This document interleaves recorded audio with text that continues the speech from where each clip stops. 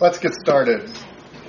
You've got a one-page white sheet that we took a look at last time. Quick review of our first lesson, which dealt with the love of God. As I went through talking about in the top of the page, there are love that is to have pleasure in things. It spoke of things, actions, and persons. I spoke of this love having primarily just the word itself having two components. One is of a desire or an emotion, that is a desire or emotion that is in it. Second, that it is an action. And so, if it is to be that love that has a desire to do something, it results in an action. If that love is described as an action, it comes from the desire which is within, and primarily we'll be dealing with kind of that main word for love in Hebrew, ahav. So, that's what we saw. We took a look at the first part. Kind of got three parts. God's love for us. That's what we looked at before, and we saw that in God's love for us, we saw that God so loved the world. If we're going to go to the New Testament, we saw His desire was to save. His desire was seeing us, and it caused then His act of self-giving in which He sent us His Son in order to forgive us our sins. That is why He loved the world, that He gave, and so we saw those two things going together. That desire that God had, which worked in His sending His Son. We saw that the motivation, if you will, to speak in that way, was often not spoken of with the word love, but in words like mercy and His pity for us who were needy. We needed, and God wished to provide and to help for us, and it resulted, His choosing, His electing, His delighting and loving us resulted in His action of showing us mercy and love.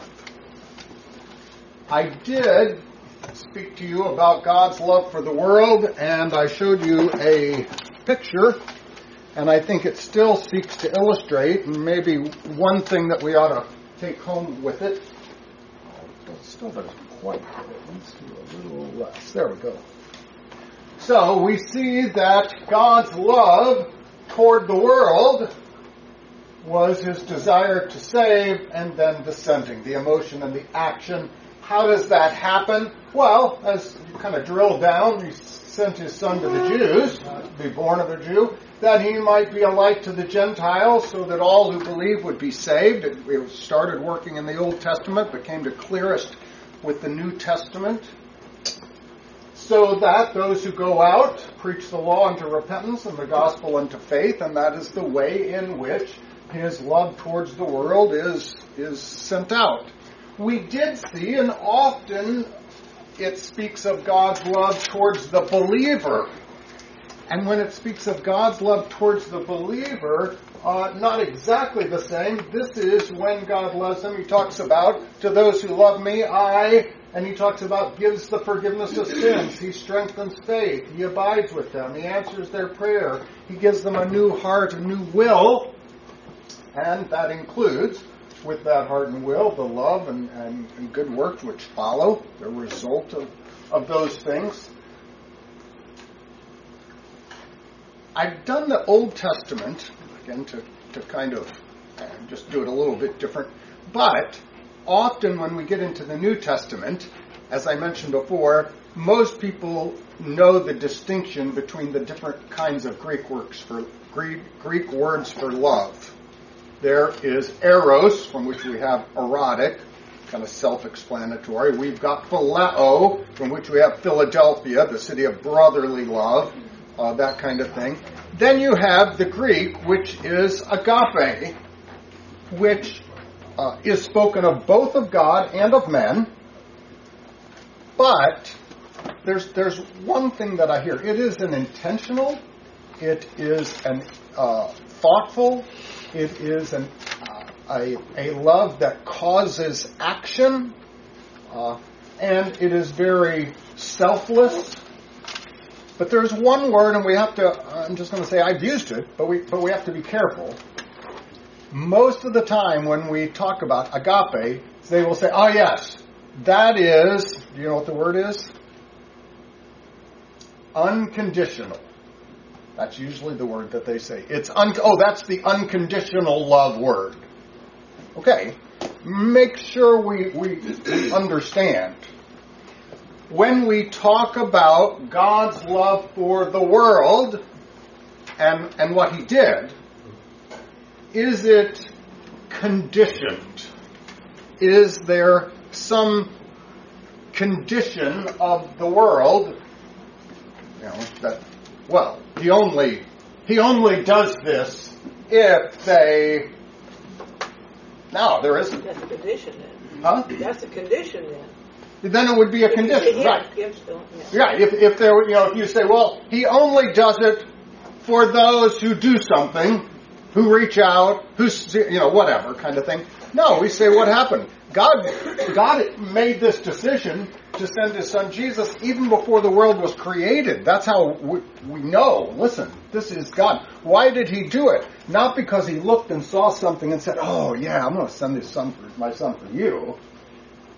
He saw that we needed it. There was no condition in us. There was nothing that caused Him to do this. It was His own love from within Himself. So when we speak unconditionally in that way, absolutely.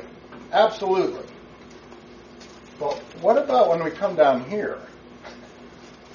When we speak of God's love for believers in which He gives forgiveness and faith and saves them, is that unconditional? Well, if it were, then everyone would be saved. There actually is, so that there might be the love that forgives. It's required of faith. Yeah, God doesn't give forgiveness to unbelievers. If I had another group here, what does He do? He gives them His Son and says, believe. Now, granted, the Lord is doing this through His Word, but my point is that we don't say, and I guess the reason I'm pushing this point is that so often today I hear words that are either said unconditional love or it's implied when people say things like, well, love is love. If if I love my homosexual partner, if I love a tree, if I love, is that what we're talking about? Are we talking about a God who, when we get to this, are we talking about a God who accepts everybody, saves everybody, unconditionally? It doesn't matter, whatever you've done, whatever. No, of course not. No, no matter what you have done, you're never outside of God's desiring to save you through giving you the promise of the forgiveness of sins and what His Son died for everyone. There's no conditions. But we do have to understand that only those who believe are saved.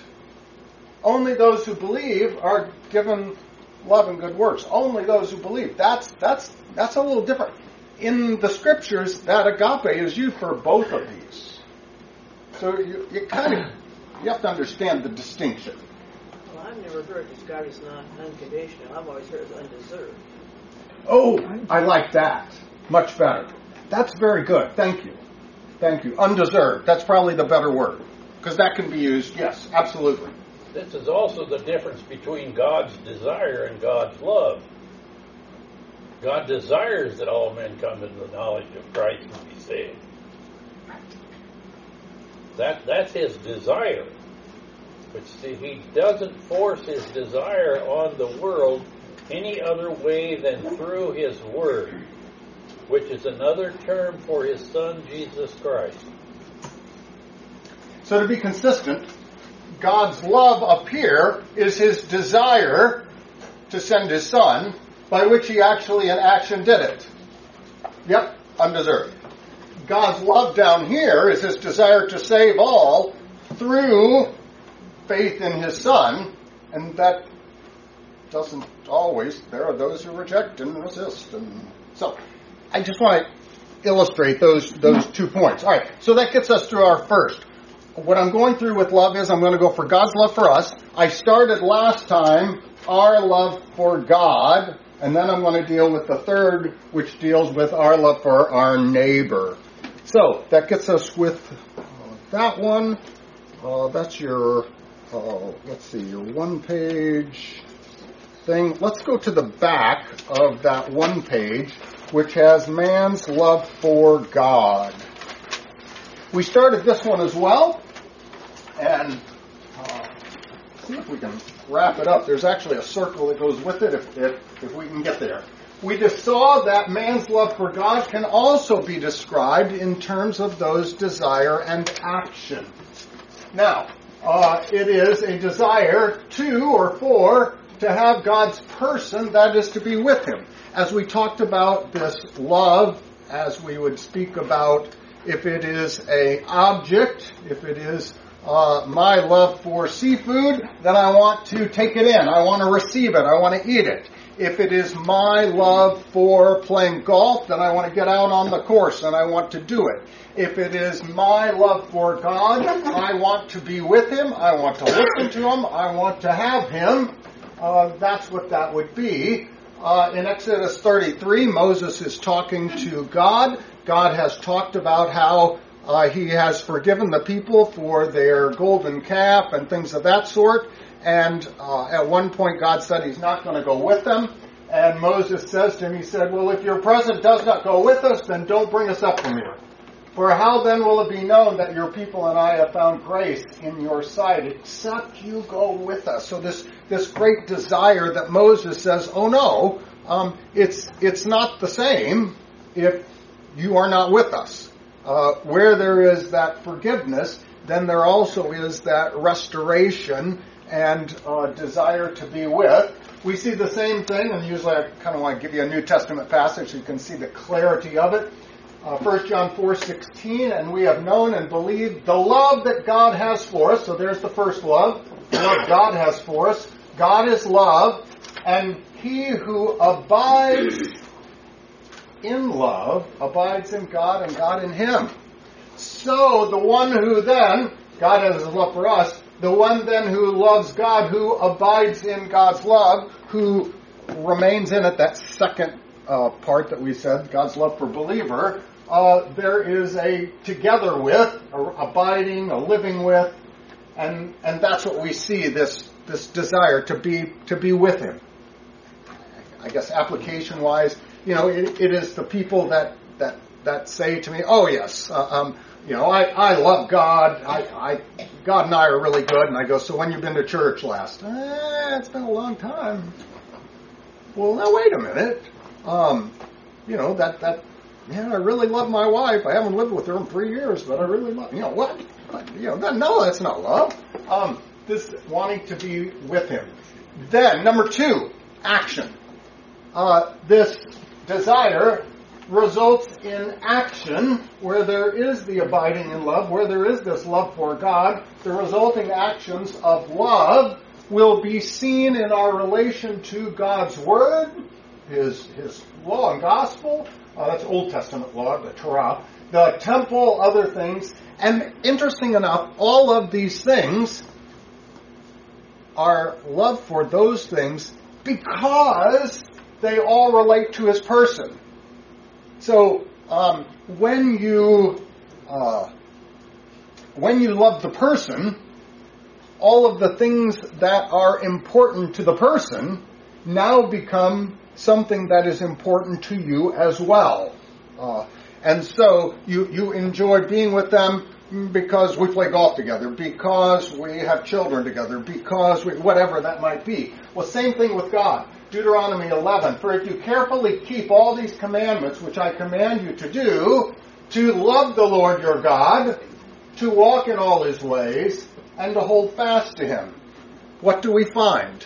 We find that this love for God includes and is almost described as, what does it mean to love God? Well, to walk in all His ways. God has set down His ways. He has taught us and said, here are my ways. My ways are that you confess your sins. You go, yes, I love you. That's why I want to do that. My ways are that you believe in my promise and trust in me. Yep, that's my ways are that you live a life of love towards your neighbor, of good works. I want to do that. I want to walk in your ways, and I don't want to let go. I want to hold fast to you.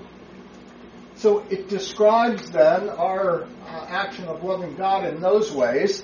To give you some other examples, Psalm 116, I love the Lord because He has heard my voice and my supplications, because He has inclined His ear to me, therefore I will call upon Him as long as I live. Prayer. What happens? Where there is love towards God, I want to talk to Him. Not only do I want to hear Him, but God has said, I want to know. Call upon me in the day of trouble. Now, we come up with all kinds of crazy ideas. Well, God already knows. Yep, but He said, tell me. Bring your needs before me. Talk to me. I want to hear what you have to say. I want to know what you think of me. I want to know what you've learned. I want to know your needs. Call upon Him. And so He says, if I love the Lord, I'm going to call on Him. Psalm 119, oh, how I love your law. That's Old Testament. God's Word, gospel, law and gospel, the whole word, Torah. I love your Bible. I love your scriptures. It is my meditation all the day. What will you find? Believers hear the Word of God. When the church is open and preaching is happening and we're reading God's Word, we want to be there. We have our Bibles at home. We use that Bible to prop up our television. No, we get the Bible out. It's not just to gain dust on the coffee table. We have daily devotions. We want to read the Word of God. We want to meditate upon it. I want to learn about it. Joshua 22, a little bit later. But be careful. Take careful heed to do the commandment and the law which Moses, the servant of the Lord, commanded you. And look at the list of verbs, the infinitives, the to love. To love the Lord your God. To walk in all His ways. Same thing as this one. To keep His commandments. That would be to follow His law, the things He tells us to do. To hold fast to Him. We talked about that. To serve Him. Yep. And then it says, with all your heart and with all your soul. I'm going to come back to that in just a little bit. But let me finish up these passages. Micah. Much later, towards the end of the Old Testament, prophet Micah says, God, He has shown you, O man, what is good. And what does the Lord require of you? But to do justly, to do justice, do righteous things, do things according to His word, to love mercy, and to walk humbly with your God. He's picking up on this to walk. Now, we talked about walking in all His ways. This walk humbly. Go back to the beginning of Genesis. Who is it that walked with God? And God took it. Enoch. Right. And so we have this humbly. Moses is described as someone who was humble and walked with God.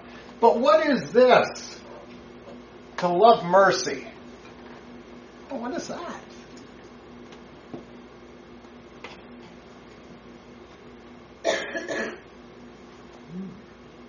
To forgive others and ask for forgiveness for yourself? Primarily the second.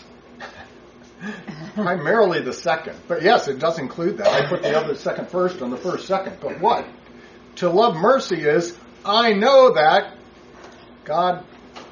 So it's our love of the second one, second God's love, the conditional. So it is our love for the mercy that He has shown us in giving us forgiveness, strengthening our faith, abiding with us, doing all. Yes.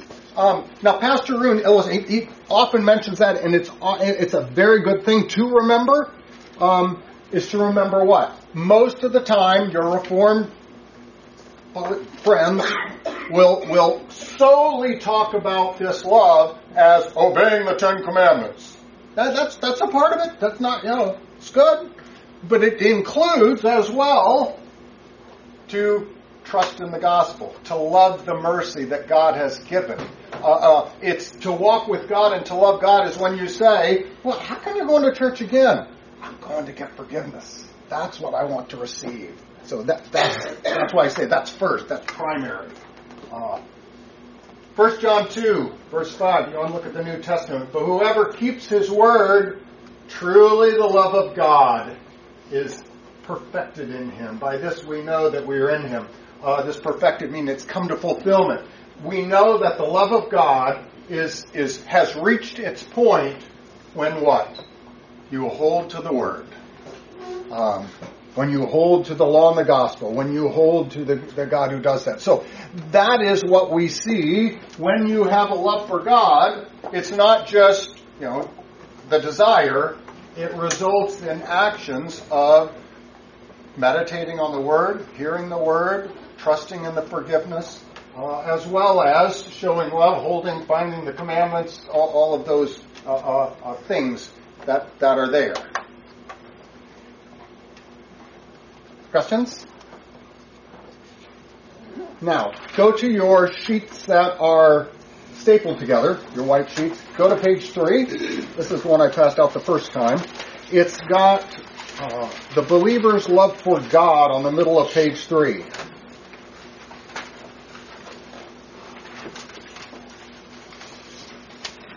I included these in that first handout.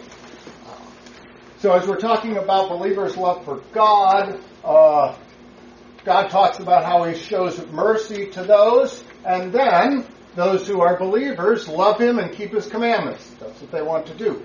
And then, note some of these as we go on. Deuteronomy 6. Now, you might remember the yellow parts I added later, so they're not on your sheet, but I wanted to show you how I expanded them a little bit to show you. In Deuteronomy 6, 5-6, it says, you shall love the Lord your God, and then it has, with all your heart, with all your soul, and with all your strength. And if I had included verse 6 in that one, it would have said, and these words which I command you today shall be in your heart. This, all your heart and all your soul and all your strength. It also includes it in the next passage that's on your sheet, which is Deuteronomy 13. You shall not listen to the words of that prophet or that dreamer of dreams, for the Lord your God is testing you to know whether you love the Lord your God with all your heart and with all your soul. And Deuteronomy 30:16 also says, with all your heart and with all your soul. And then I've included back up here, it's not on your sheet, but I added it in so that we can see where the Lord includes this in your heart and in your soul. Deuteronomy 11, take heed to yourselves lest your heart be deceived and you turn aside and serve other gods and worship them. And therefore you shall lay up these words of mine in your heart and in your soul, and bind them as a sign on your hand, and they shall be as frontlets between your eyes. For if you carefully keep all these commandments which I command you to do, to love your Lord your God, to walk in all his ways, and to hold fast to him. Similar kind of things. But this emphasis on to love the Lord your God with all your heart, with all your soul, and then sometimes they will add strength or mind, but always that love with all your heart, with all your soul. What is that? Shirley. You don't compartmentalize. You don't put God in just a compartment of yourself. It's with everything. You don't say, well, God's in this in my life, and he's not in this. It's just your whole being. The whole being. That's everything. So, if we're talking about loving you with all your heart, with heart and soul, encompass everything of who we are. Nothing's left out. You're right. So it's not just, love him on Sundays. Or just love him as regards to your family but not your finances. Or love him it's not compartmentalized. Is this where we get the Roman theology of there being body, soul, and mind?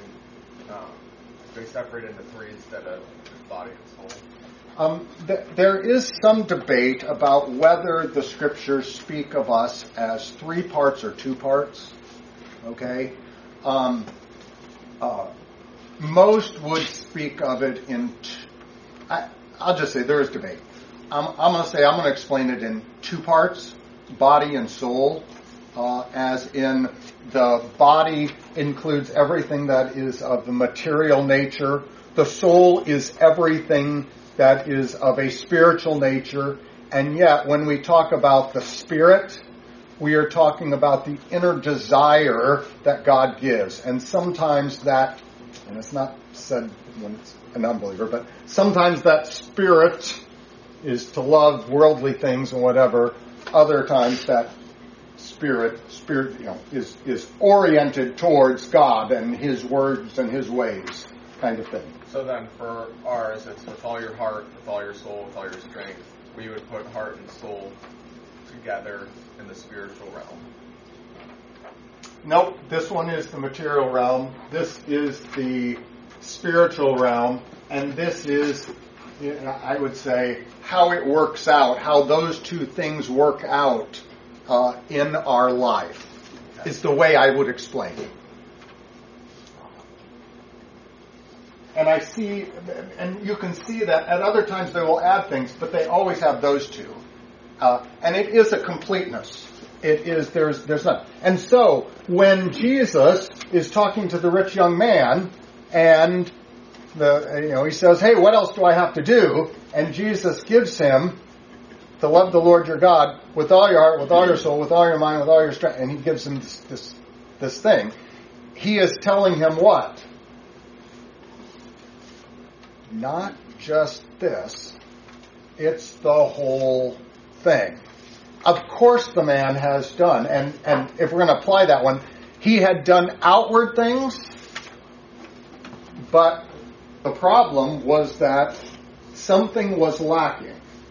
And when Jesus said to him, and the guy goes, oh yeah, I got that all done. I'm doing the whole thing. And Jesus says, all right, sell everything you have and come follow me. And what did it say? He was sad because he had great wealth.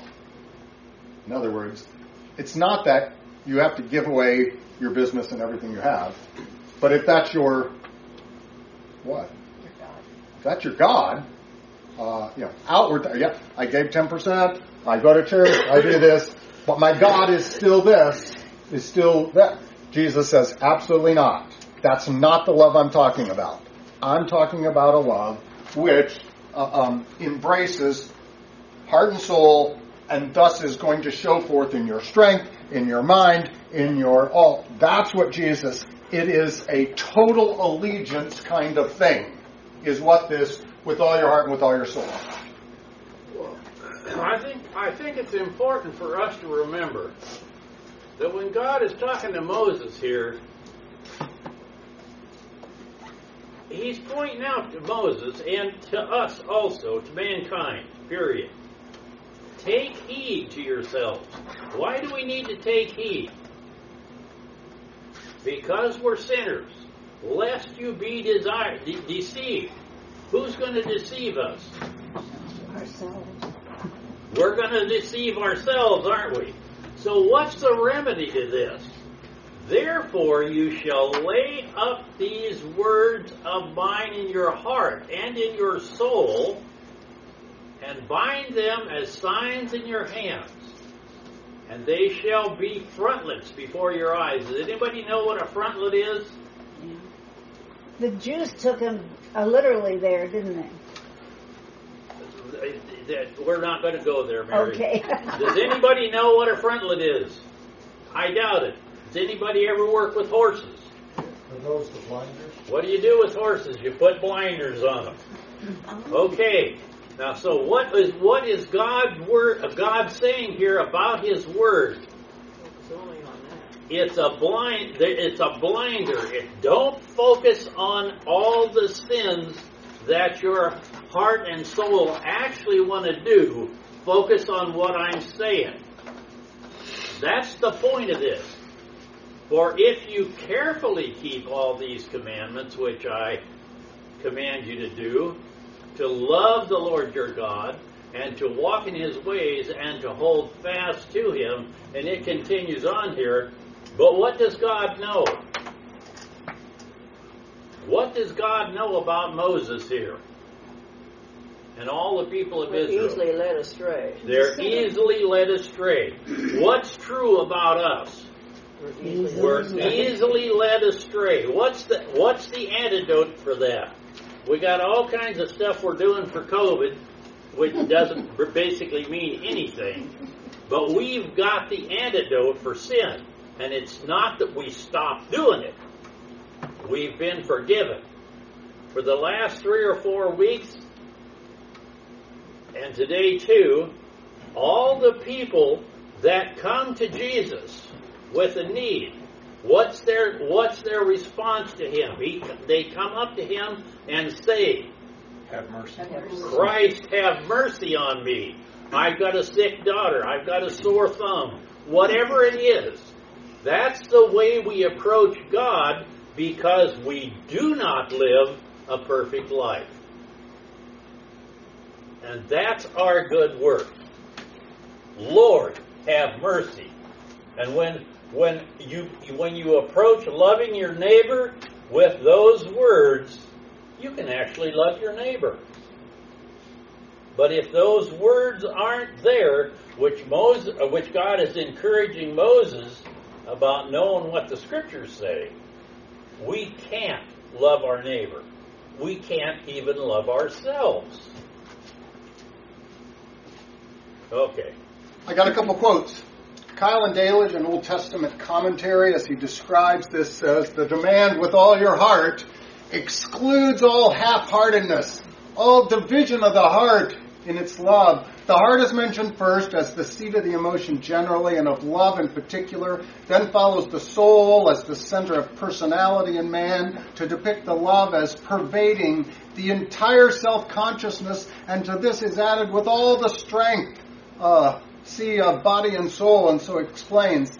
The Apology, our Book of Concord, as it is describing these things, it says, although it is somewhat possible to do civil works, that is, outward works of the law, without Christ and the Holy Spirit, still the impulses of the heart towards God, the desires, this love it's speaking of, belonging to the essence of divine law, are impossible. That's what the law is really aiming at. When it says, you shall love the Lord your God with all your heart, it is going to our desires, that is, our impulses. They are impossible without the Holy Spirit. This is evident from what we have already said. But our opponents are fine theologians. They look at the simple second table, the political works, and the first table they care nothing about, as though we're irrelevant, or at best they require only outward acts of worship. They truly overlook that eternal law, that is, the one which is far beyond the senses and understanding of all creatures. You shall love the Lord your God with all your heart. So this desire is beyond the senses. It's beyond the understanding. It's something that is inside with the heart. One more quote in the Apology 27 says this: all this is full of pharisaical vanity. It's the height of wickedness to believe that they satisfy the 10 Commandments. That is, that somehow you think you could keep them completely. No way. And you could do it in such a way that there are merits left over. Yeah, I did it, and I got extra stuff. I can hand over to you or something. When these commandments accuse all of the saints, they accuse us. Here it is. You shall love the Lord your God with all your heart. Saying that accuses us, where we go, yeah, my heart's not that pure. It's not. And again, you shall not covet. The prophet says, all men are liars. That is, they do not think correctly about God. And so I've quoted before, they do not fear Him enough. They do not believe God enough. We never can. So it leaves us short when we are put in this with all your heart, with all your soul. Therefore, it is false for the monks to boast that the observance of a monastic life satisfies the commandments and does more than the commandments. So, when we talk about this love and this total allegiance of heart and soul, we finally have to go, now I know what you're really requiring. Not just outward stuff, which I fall short of there, This is requiring something, a change within. Go back to page 6 on your papers that are folded together. And it's a loose one.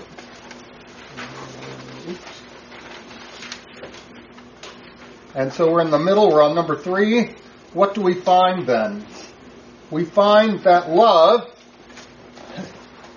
this desires and actions of the heart and soul, it's not a work which we produce. It's not something where I say Christianity is not a matter of me telling you to do something and then you doing that work. Oh, I got to do love. Okay, I'll do the work. I'll do love, and then God will be pleased with me. No, it's not a work. We find it's a gift. And it's the power that results from God's gift. The love that we need has to come to us from God's love for us through His Son. And so what do we find? Even in the Old Testament, this is so clearly taught. Deuteronomy 30, verse 6. And the Lord your God will circumcise your heart and the heart of your descendants to love the Lord your God with all your heart, with all your soul, that you may live. Oh. It describes circumcision. What does he say? He says, you got a heart. And what am I going to do? I'm going to cut it off. Like you would circumcise someone, cut off the foreskin and throw that sinful flesh away.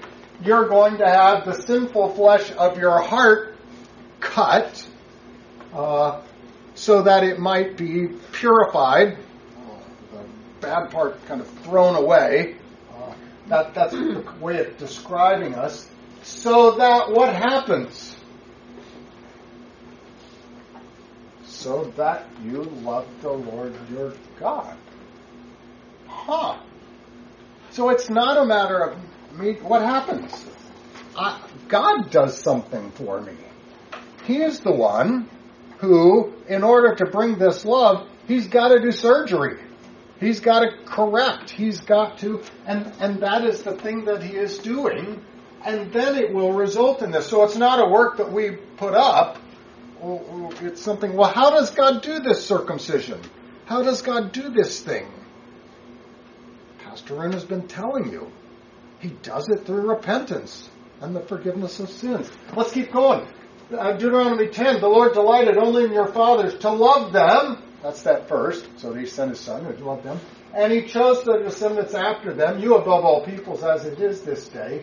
Therefore, because God has love for us, therefore, circumcise the foreskin of your heart and be stiff-necked no longer.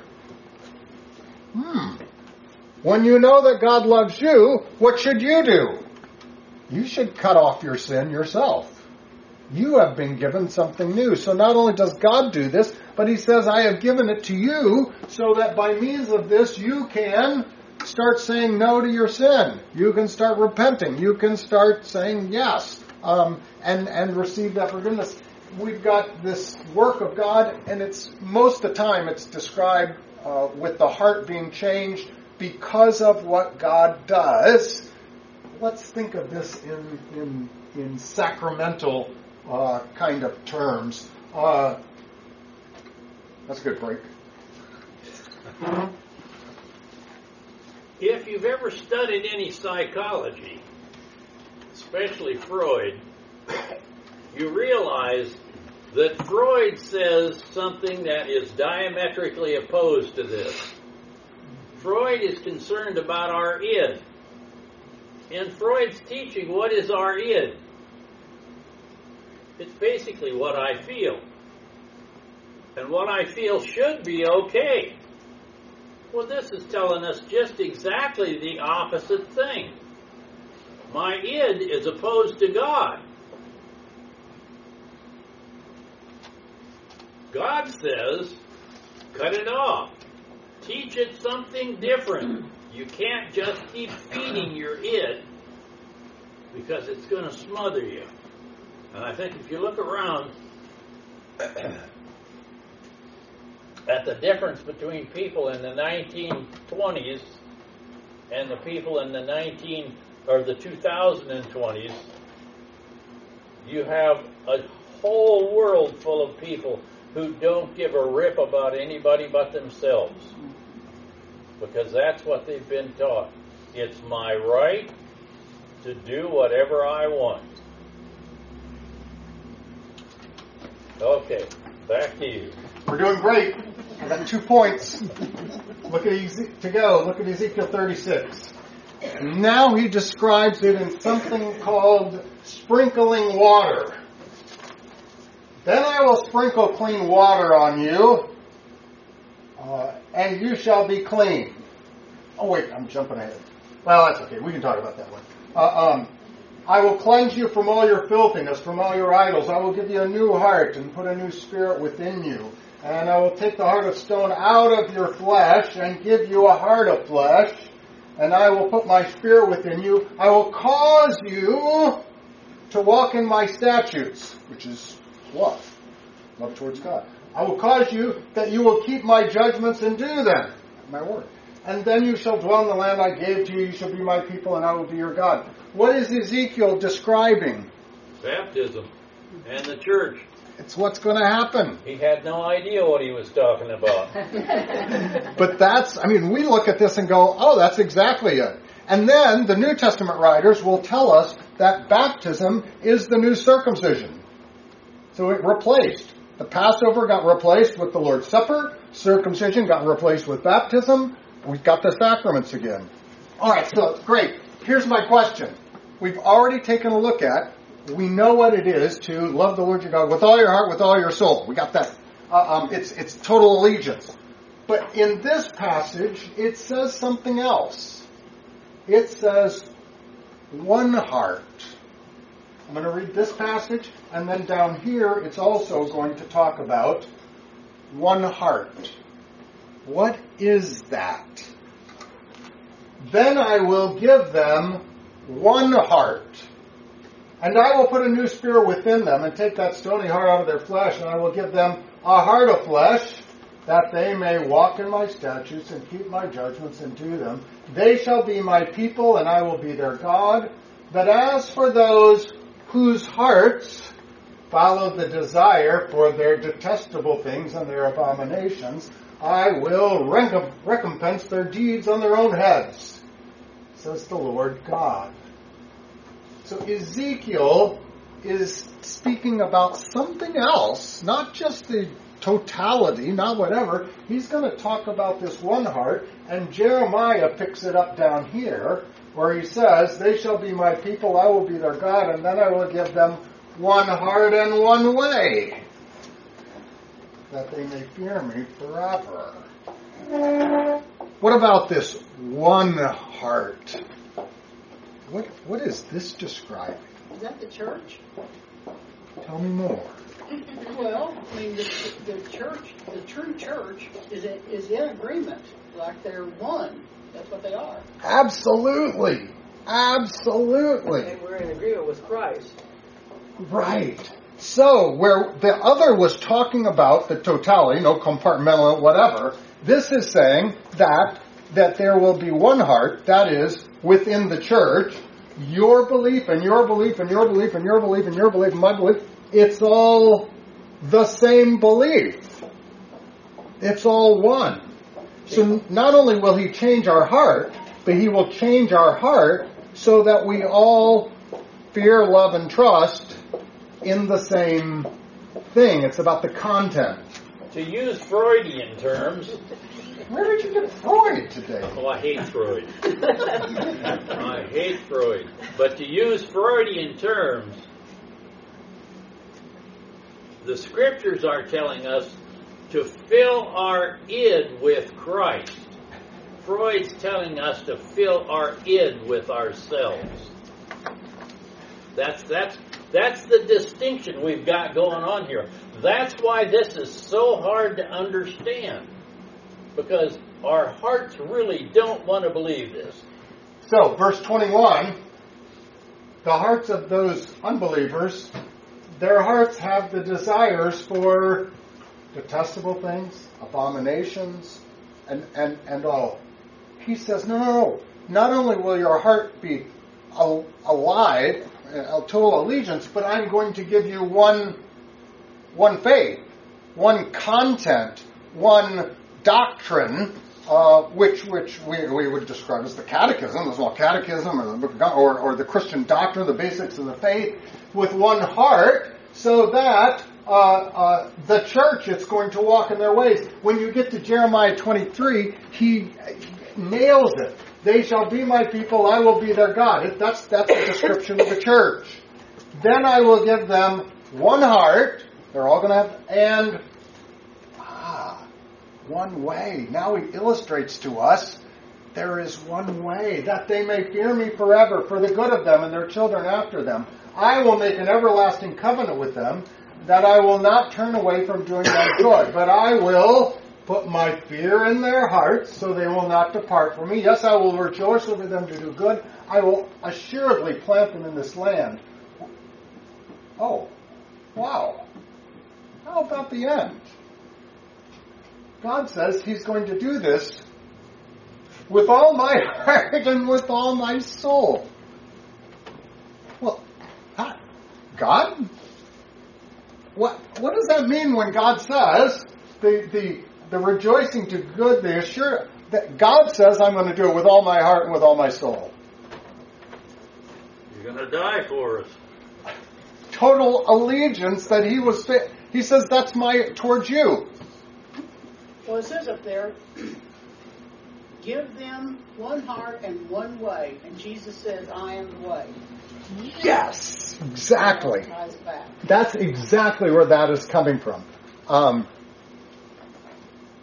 At the beginning of the New Testament, at the beginning of the church, in the book of Acts, after there is the believers and the things that they do, there is often the explanation or the teaching that the church is together. And so Acts chapter 4 verse 32, I wish I'd put that on my page, but I didn't. Acts 4:32 says, and all the believers were one in heart and mind. No one claimed that any of his own possession were his own. And it kind of went on and talks about it. They were all one. And then later, they describe themselves as the way. What is the way? It's those who follow loving God after him who has loved them. It's those who believe in Christ and Christ alone. There is one way. That's exactly what it is speaking about. And so on this page that we have, when we get down to the end and we talk about love is not our work, but when we are trusting in God's love, he brings this forth by killing off our sinful nature, by saying no to those circumcising, killing us, so that we become one and we follow in his way. And this one way that we have been given, what is that? Well, if we go back up to before, when Joshua 22 verse 5 says, take careful heed to do the commandment, the law which Moses, the servant of the Lord, commanded you, to love the Lord your God, to walk in all his ways, to keep his commands, to hold fast him, to serve him with all your heart and with all your soul. We all of a sudden go, oh, that's what God does in us. He works that love in us.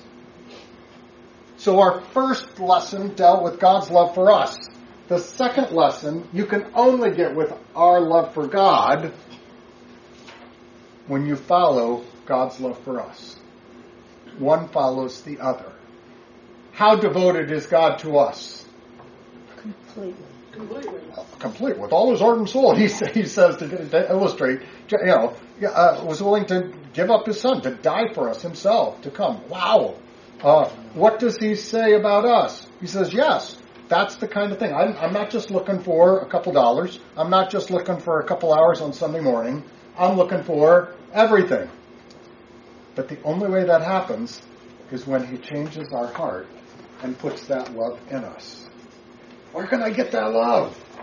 Well, it comes through his word. That's where God's creating faith. That's where he's doing. So, on our pink sheet as we go through, we talked about those doctrines in which he says, yes, this is something that God requires, and yet it's something that God gives in the very requirement. Now, in our practice, God gives us it all. In our practice, yeah, we always fall short.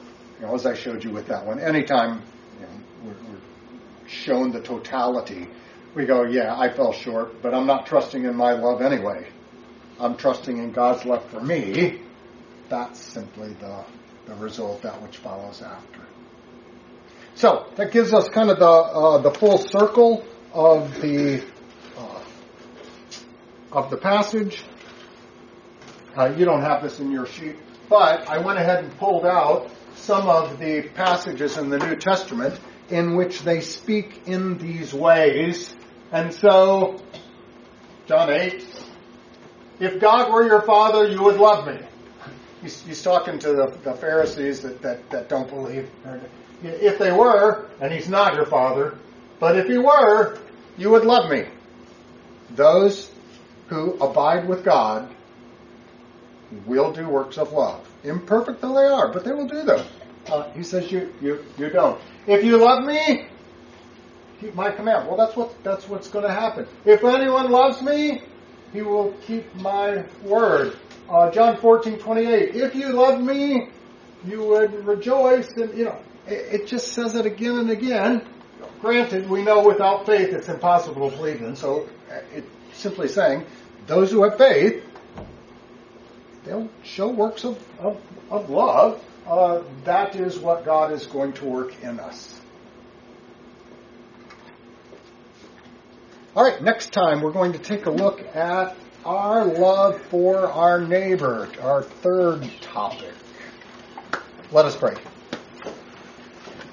Heavenly Father, you have loved us. You have loved us without condition. That is, you saw our need and desired to help. For that, we have been taught the way of salvation, which is through your Son. We thank you that you have created faith in our hearts. We ask that you would keep us in your word so that we might show works of love, not only to you as we hear the word, but also towards our neighbor as we have mercy upon them, just as you did upon us. And we ask that in all our failures that you would forgive us our sins and give us that rejoicing in your mercy and forgiveness. In Jesus' name we pray. Amen.